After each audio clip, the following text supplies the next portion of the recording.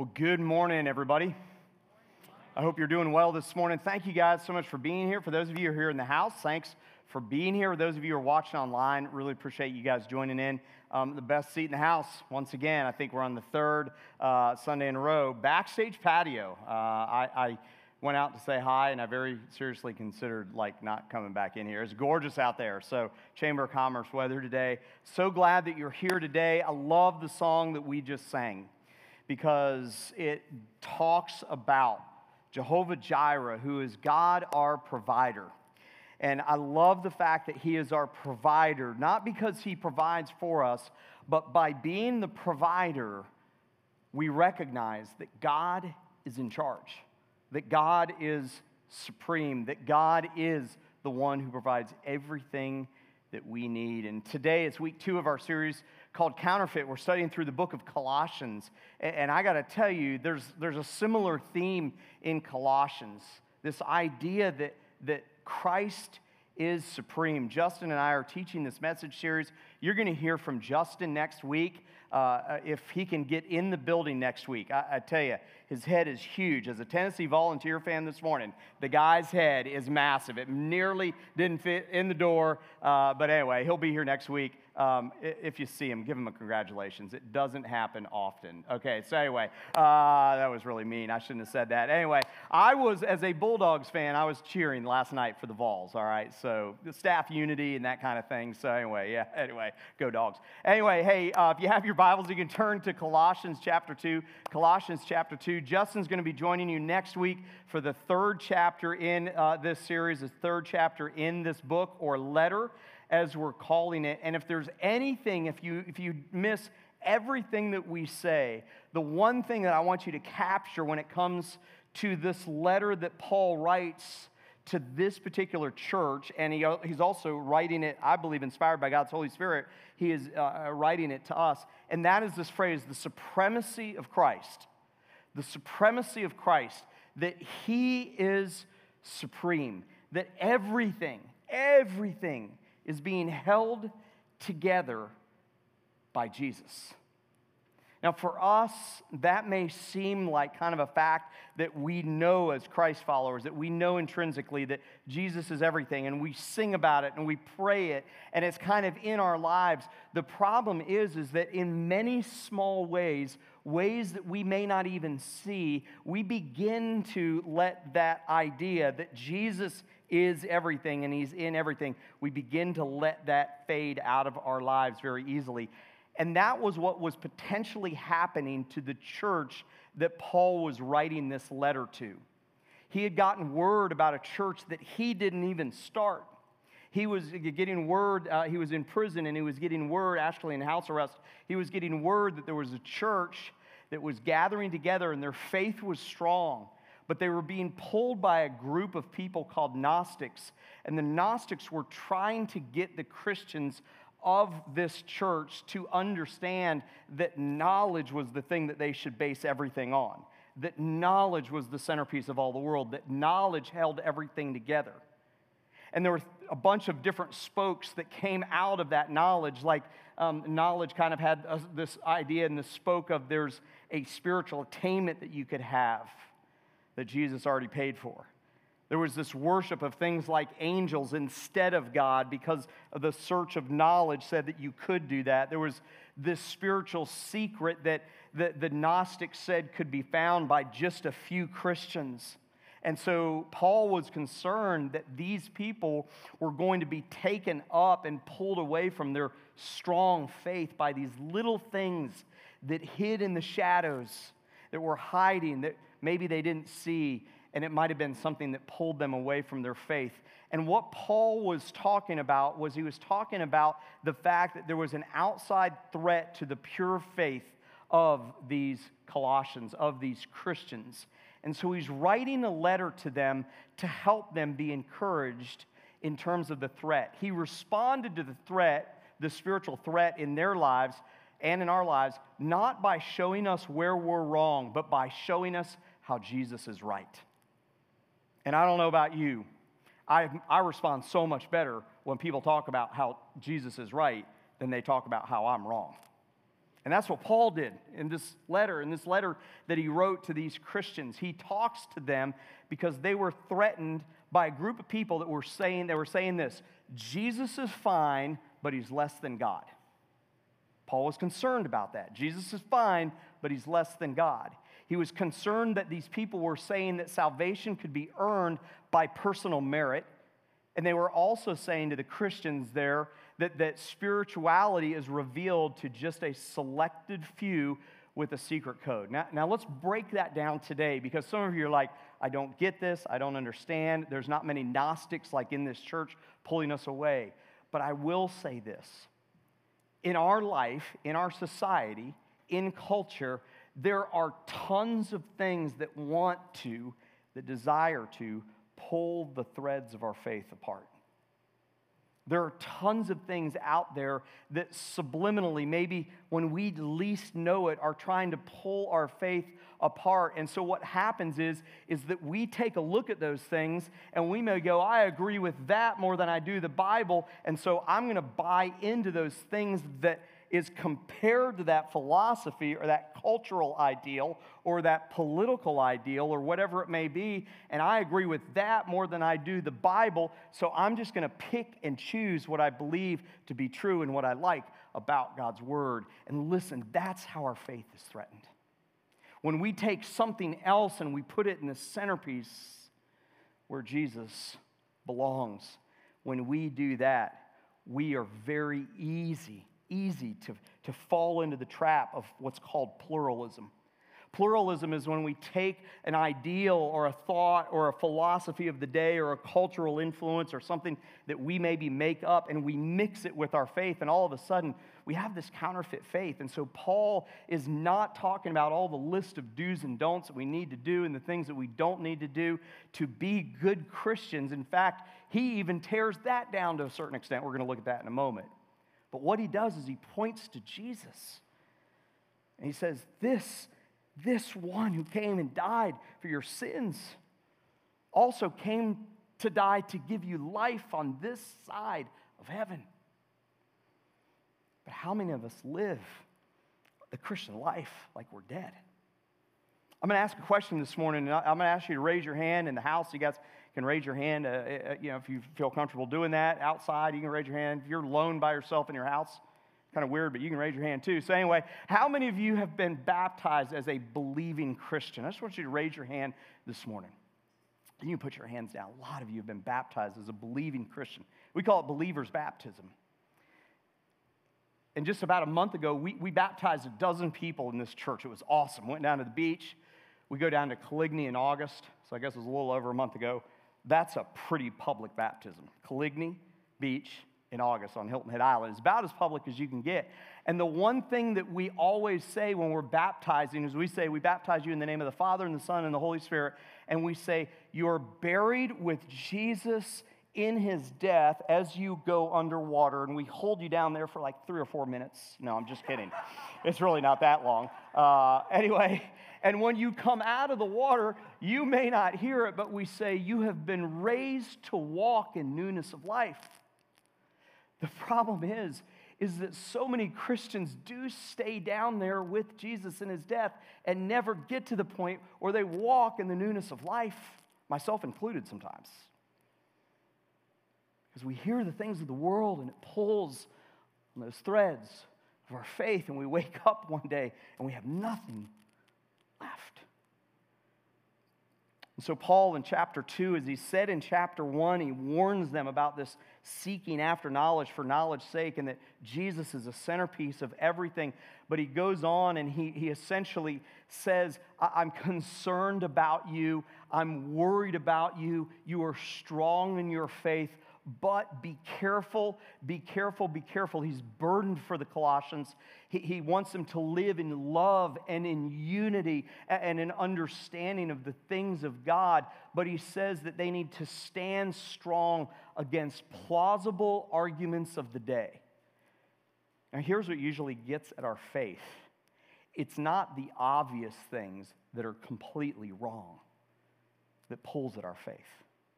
It's not the things that are obvious. We may know the things that are obvious. We may hear it from the outside and go, that is definitely not like the way God wants me to live. That is not the truth of God's word. It's the little things that pull us away. It's the little things. It's the small arguments. It's the ones that are plausible that we think, you know what? That makes more sense than Jesus and God's word. And Paul's saying, be warned, be careful. You need to live alive. Check it out in Colossians chapter 2, 6 through 7. Check this out. He says, because I'm concerned about you, because I want you to be careful, I want you to live in unity and faith and understanding of the things of God, and I don't want you to buy into plausible arguments. Therefore, he says, as you received Christ Jesus the Lord, so walk in him. Rooted and built up in him. How many times have we seen in him so far? At least twice, right? Rooted and built up in him and established in the faith just as you were taught about in thanksgiving. Paul says, because I'm concerned about you, here's what I want you to do. I want you, this church that he's talking to and us now, I want you to go and live like you are a Jesus follower. Live like it. And he's essentially telling the church, you've already learned the things that you need to know about being a Christ follower, but you're just still living down here in the old way. You're not living alive with Christ. Go out and just live it. Do it. You know the way. This isn't go with your gut instinct. This is go with the Spirit-led knowledge of being a Christ follower. I love the Message. It's not on the screen, but the Message version says, you received Christ Jesus, the Master. Now live him. It goes on to say, school's out, quit studying the subject and start living it. It's time to live like you're a Christ follower. You remember growing up? I don't know about you. We lived on a street that was relatively busy when I was young. I mean, like really young, like 4, 5, and 6 years old. And we didn't have technology. I know I don't look that old, but I am okay. We didn't have a lot of technology. So my life was my bike. I loved riding my bike. Me and my buddies, we'd ride all over the place. This was in Florida. We would ride like through orange groves. And, I would drive my mom insane because I was up until it was late at night riding my bike all over the place. I had a mongoose, blue BMX mongoose bike. It was awesome. And I remember I would leave. It was beautiful. It was great. All right, so I left it across the street, and I would run across the street, and my dad would yell or my mom would yell, look both ways before you cross the street. I'd hear it all the time. Any of you hear that growing up? Look both ways before you cross the street. My mom was terrified that I was going to get hit on not really a busy road, but that's okay. I would run across the street as fast as I could, and I wouldn't look both ways. But by the time I was like 13 or 14 or 15 years old, my mom didn't have to yell that to me anymore, right? We don't need that reminder. As a young child, we needed that reminder. As a growing high school kid and adult, we don't need the reminder on the small things. We just need to live it. And some of you within the sound of my voice know the way, but you're living like you're dead. Part of the reason I know that you may be in that place is I've been there too. I've been there too. Living like I'm not a Christ follower, but being a Christ follower. And he's saying it's time to stop living a counterfeit life.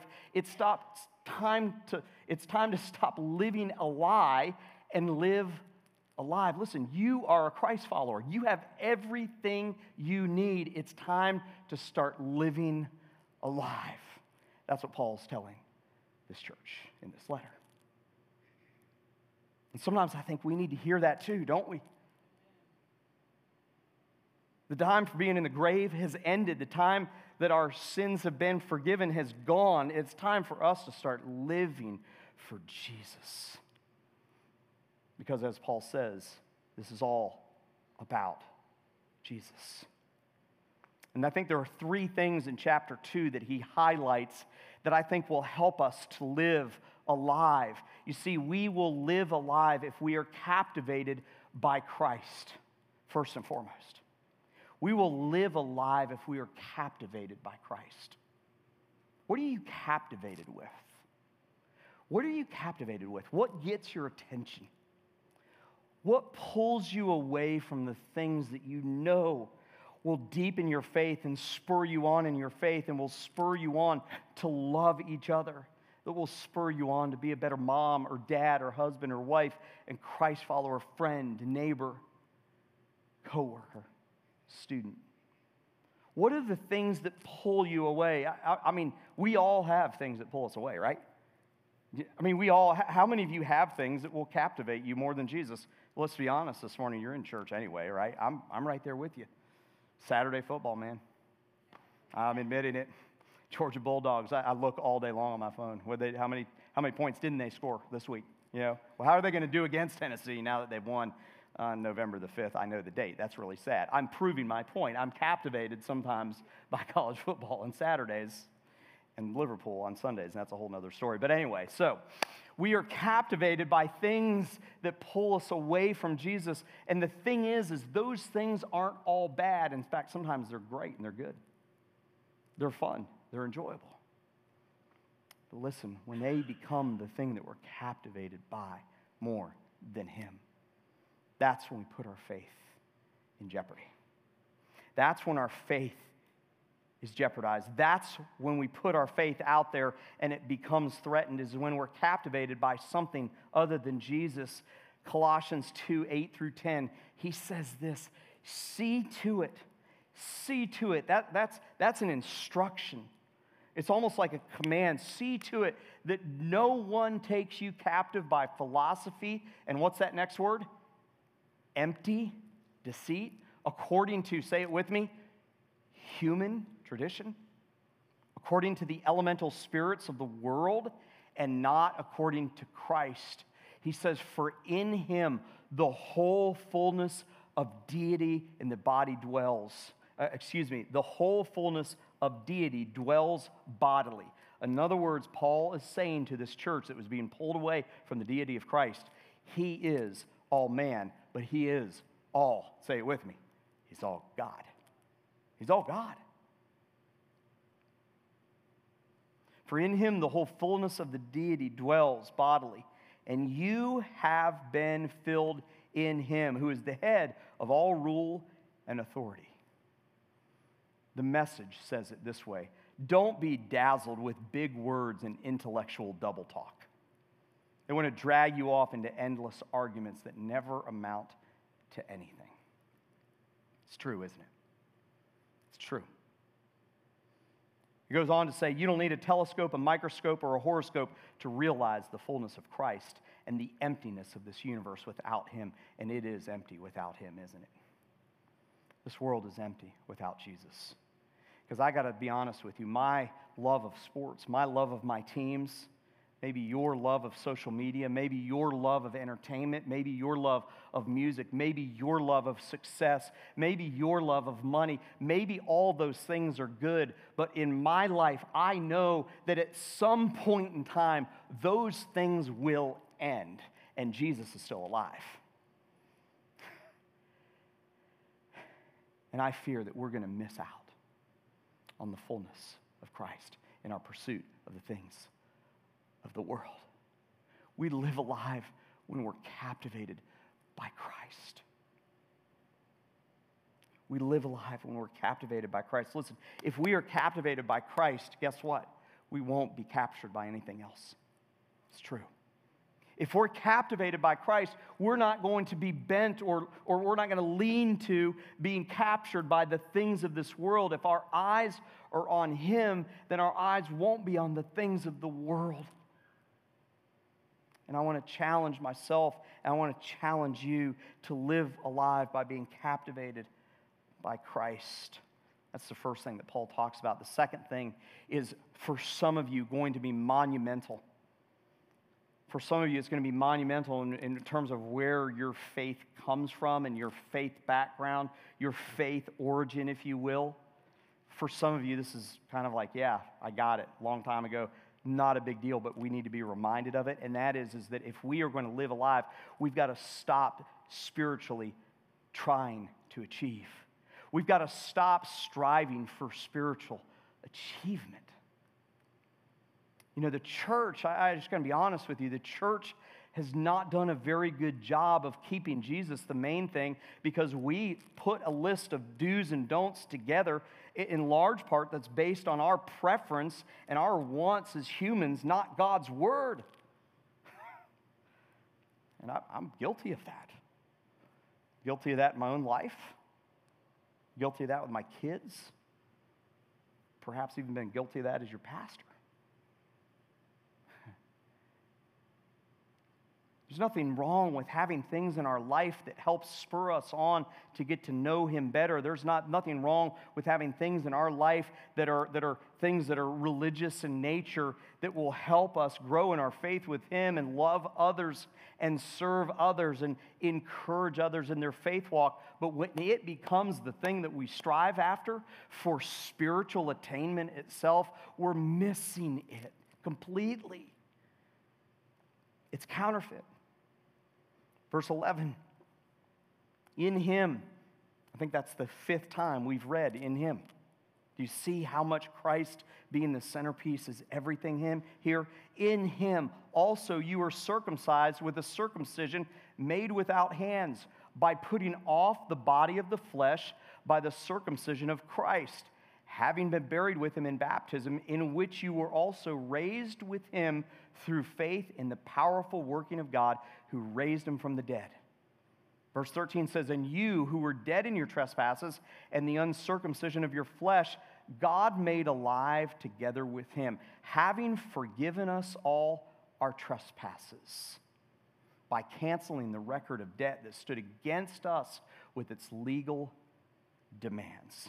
And then it says this He set aside. Say this last phrase loudly with me. Nailing it to the cross. Now, just to give you context here, some of these people that were coming from the outside were coming into this church saying, look, if you don't follow the old way of living, if you don't follow some of the laws and all the laws and these laws that we've made up, if you don't do this, then you're not spiritually rich. And for some of you, you need to start eating a certain way, and you need to start drinking a certain way to have a spiritual achievement. And for some of you men, you haven't been circumcised, you need to be circumcised. And if I'm a man in this church, I'm glad Paul wrote the letter. I'll just leave that issue at that. Paul's saying that's not what it's about. It's not about all these old things.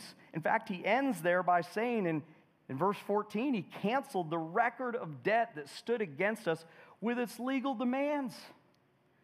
You know what Paul's saying here? Jesus went to the cross, and by doing that, He paid the full debt that you owe for eternity.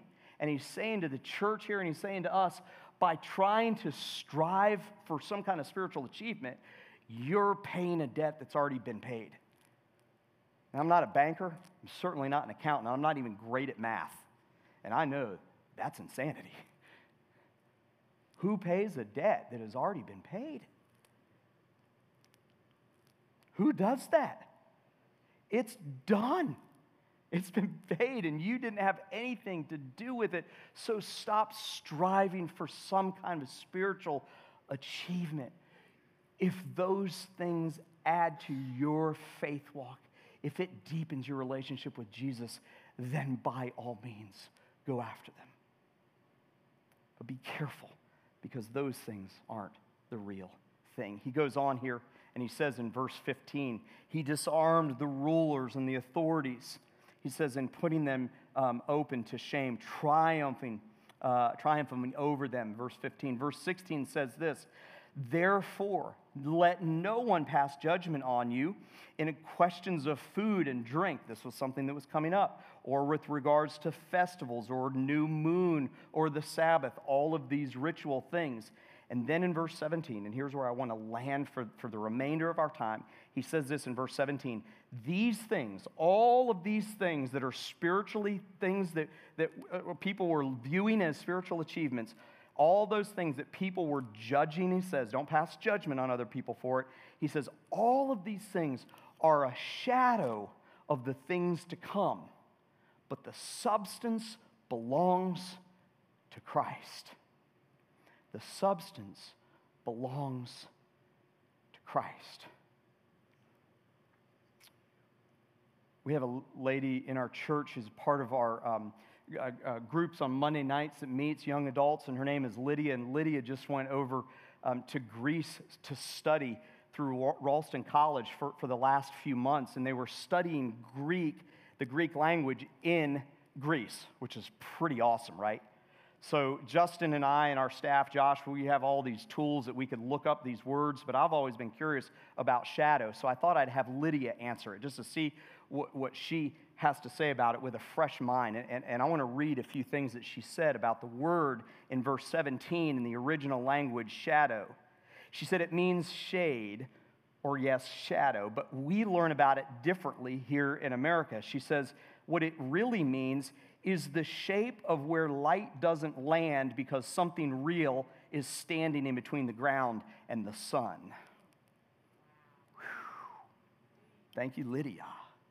Isn't that awesome? That's incredible. I remember Sydney when she was a kid. They had a Christmas concert, and they were all standing on these risers in school, and there was one little boy, and it was probably like in first or second grade. And I remember him. He was like enamored with the light, and he was doing this the whole time, like half an hour of singing, and he did this, and he was making shapes out of the light, and I just laughed the whole time. Like, that's me. That's me up there, like in second grade, going, oh, that's cool. And so we get enamored with the shadow. We get enamored with the shape of the way things are, and we miss the real thing. And Paul is saying, be careful not to be taken up with just the shade that the real thing shows. Get taken up with the real thing. And by the way, there's more to come. There's so much more. She went on to say it's setting up a comparison between the real body and the shade or the shadow made by the real body. The shadow is the shape of the body, but not the real thing. So we live a life, Christ follower church, when we stop living and striving for spiritual achievement. Can we just stop and take a deep breath? All those boxes that you feel like you have to check spiritually. All that list of do's and don'ts. Even the good things. Even the things that are beneficial. All of those things ought to be a striving after Him as a result of your faith. Not a striving for your faith. Not a striving for spiritual gain. If we go after those things, we're going after the wrong things. Are you striving for spiritual achievement through old practices? Are you striving for spiritual achievement maybe through perfectionism? Are you striving for some kind of spiritual achievement through the approval of others? Or are you striving for spiritual achievement by paying a debt that's already been paid? It's time to stop. And the last thing I think Paul wants us to hear here is we live a life alive when we accept the approval of Jesus alone. And I personally struggle with this big time. You don't have to raise your hand. I will. You don't have to raise your hand. How many of you are people pleasers? It's a lid for me. It's a huge lid for me. And I would imagine it's a huge lid for many of you. We live a life that's a lie when we try to approve or seek the approval of other people. Man, it's all about Him. Colossians 2:18 through 20 says, let no one disqualify you, insisting on asceticism. Justin's going to talk more about that next week. The worship of angels, going on in detail about vision, puffed up, means arrogant, without reason by his sensuous mind. He says, let no one disqualify you. Verse 19, not holding fast to the head, Jesus, from whom the whole body, nourished and knit together through its joints and ligaments, grows with a growth that is from God. He says, if with Christ you died to the elemental spirits of the world, why, as if you were still alive in the world, do you submit to regulations. It's time for us to start living. Listen, Christ follower, it's time for us to start living alive instead of living a lie. It's time for us to be captivated with Christ. It's time for us to stop striving for spiritual achievement, and it's time for us to stop seeking the approval of anyone other than Christ and Christ alone. He's the one that holds everything together. And if we live a life striving after Him, if we live a life tearing down all of those religious things that we think makes us perfect or better, or striving after some kind of spiritual achievement, and if we live trying to please Him, then we are living a life that we're going to find satisfying, fully satisfying in Christ. What if, church, we all came together and lived that way? It would be amazing what God would do in and through us. It'd be amazing the stories you'd be able to tell. We wouldn't have 12 people in baptism next time. We'd have 24. We'd have dozens of people who lived seeking after Jesus. That's my prayer for our church. That was Paul's prayer for this church. But it's also my prayer for me and for you, that we would seek to live alive. Father, I pray in the strong name of Jesus that you would help us. God, that you would tear down the things that we're seeking after. Father, that you would help me, help us when we're captivated by something other than you. Maybe it's the image that we have in the world. Maybe it's our social media influence that we want to have or strive to have. Maybe it's finances and financial gain. Maybe it's social media itself. Maybe it's entertainment. God, maybe it's something that we're hearing from the world about our own identity that it sounds really good on the surface. The reality is when we mix it with your word, we're living a lie. Father, I pray that you would create a group of people in this church, that you would create a heart in my life, oh God, in our lives, where we're captivated not by the things of this world. God, help us to be captivated by you. Father, I pray that you would help us to take some of those spiritual rituals that we've had in our past, that maybe we've had in our present, that maybe we think is good for our future, but all it does is create a sense of competition with others, striving after human-created, man-created means. Father, I pray that you would supernaturally tear some of those things down that need to be torn down in our life. Father, I pray that it would be replaced with time with you, with time in your word, with spending time with groups of people in this church or wherever we call our church home that would fill us up to full. And Father, lastly, I pray for those in the strong name of Jesus, like myself, that we seek to please the world around us. God, it just leads to death. It just leads to death. And Father, I pray that you would help us to be completely satisfied with you. God, that we wouldn't look to anything else to fill up our lives a little bit more, a little bit more, a little bit more, understanding and knowing that you hold it all together. Thank you for being the God who provides. But not only do you provide for our eternity, you provide everything that we need today in this life for abundant living. Help us to stop living a counterfeit life. Help me, Father, to stop living a counterfeit life. May we live a life seeking after you, alive. I pray this in Jesus' name.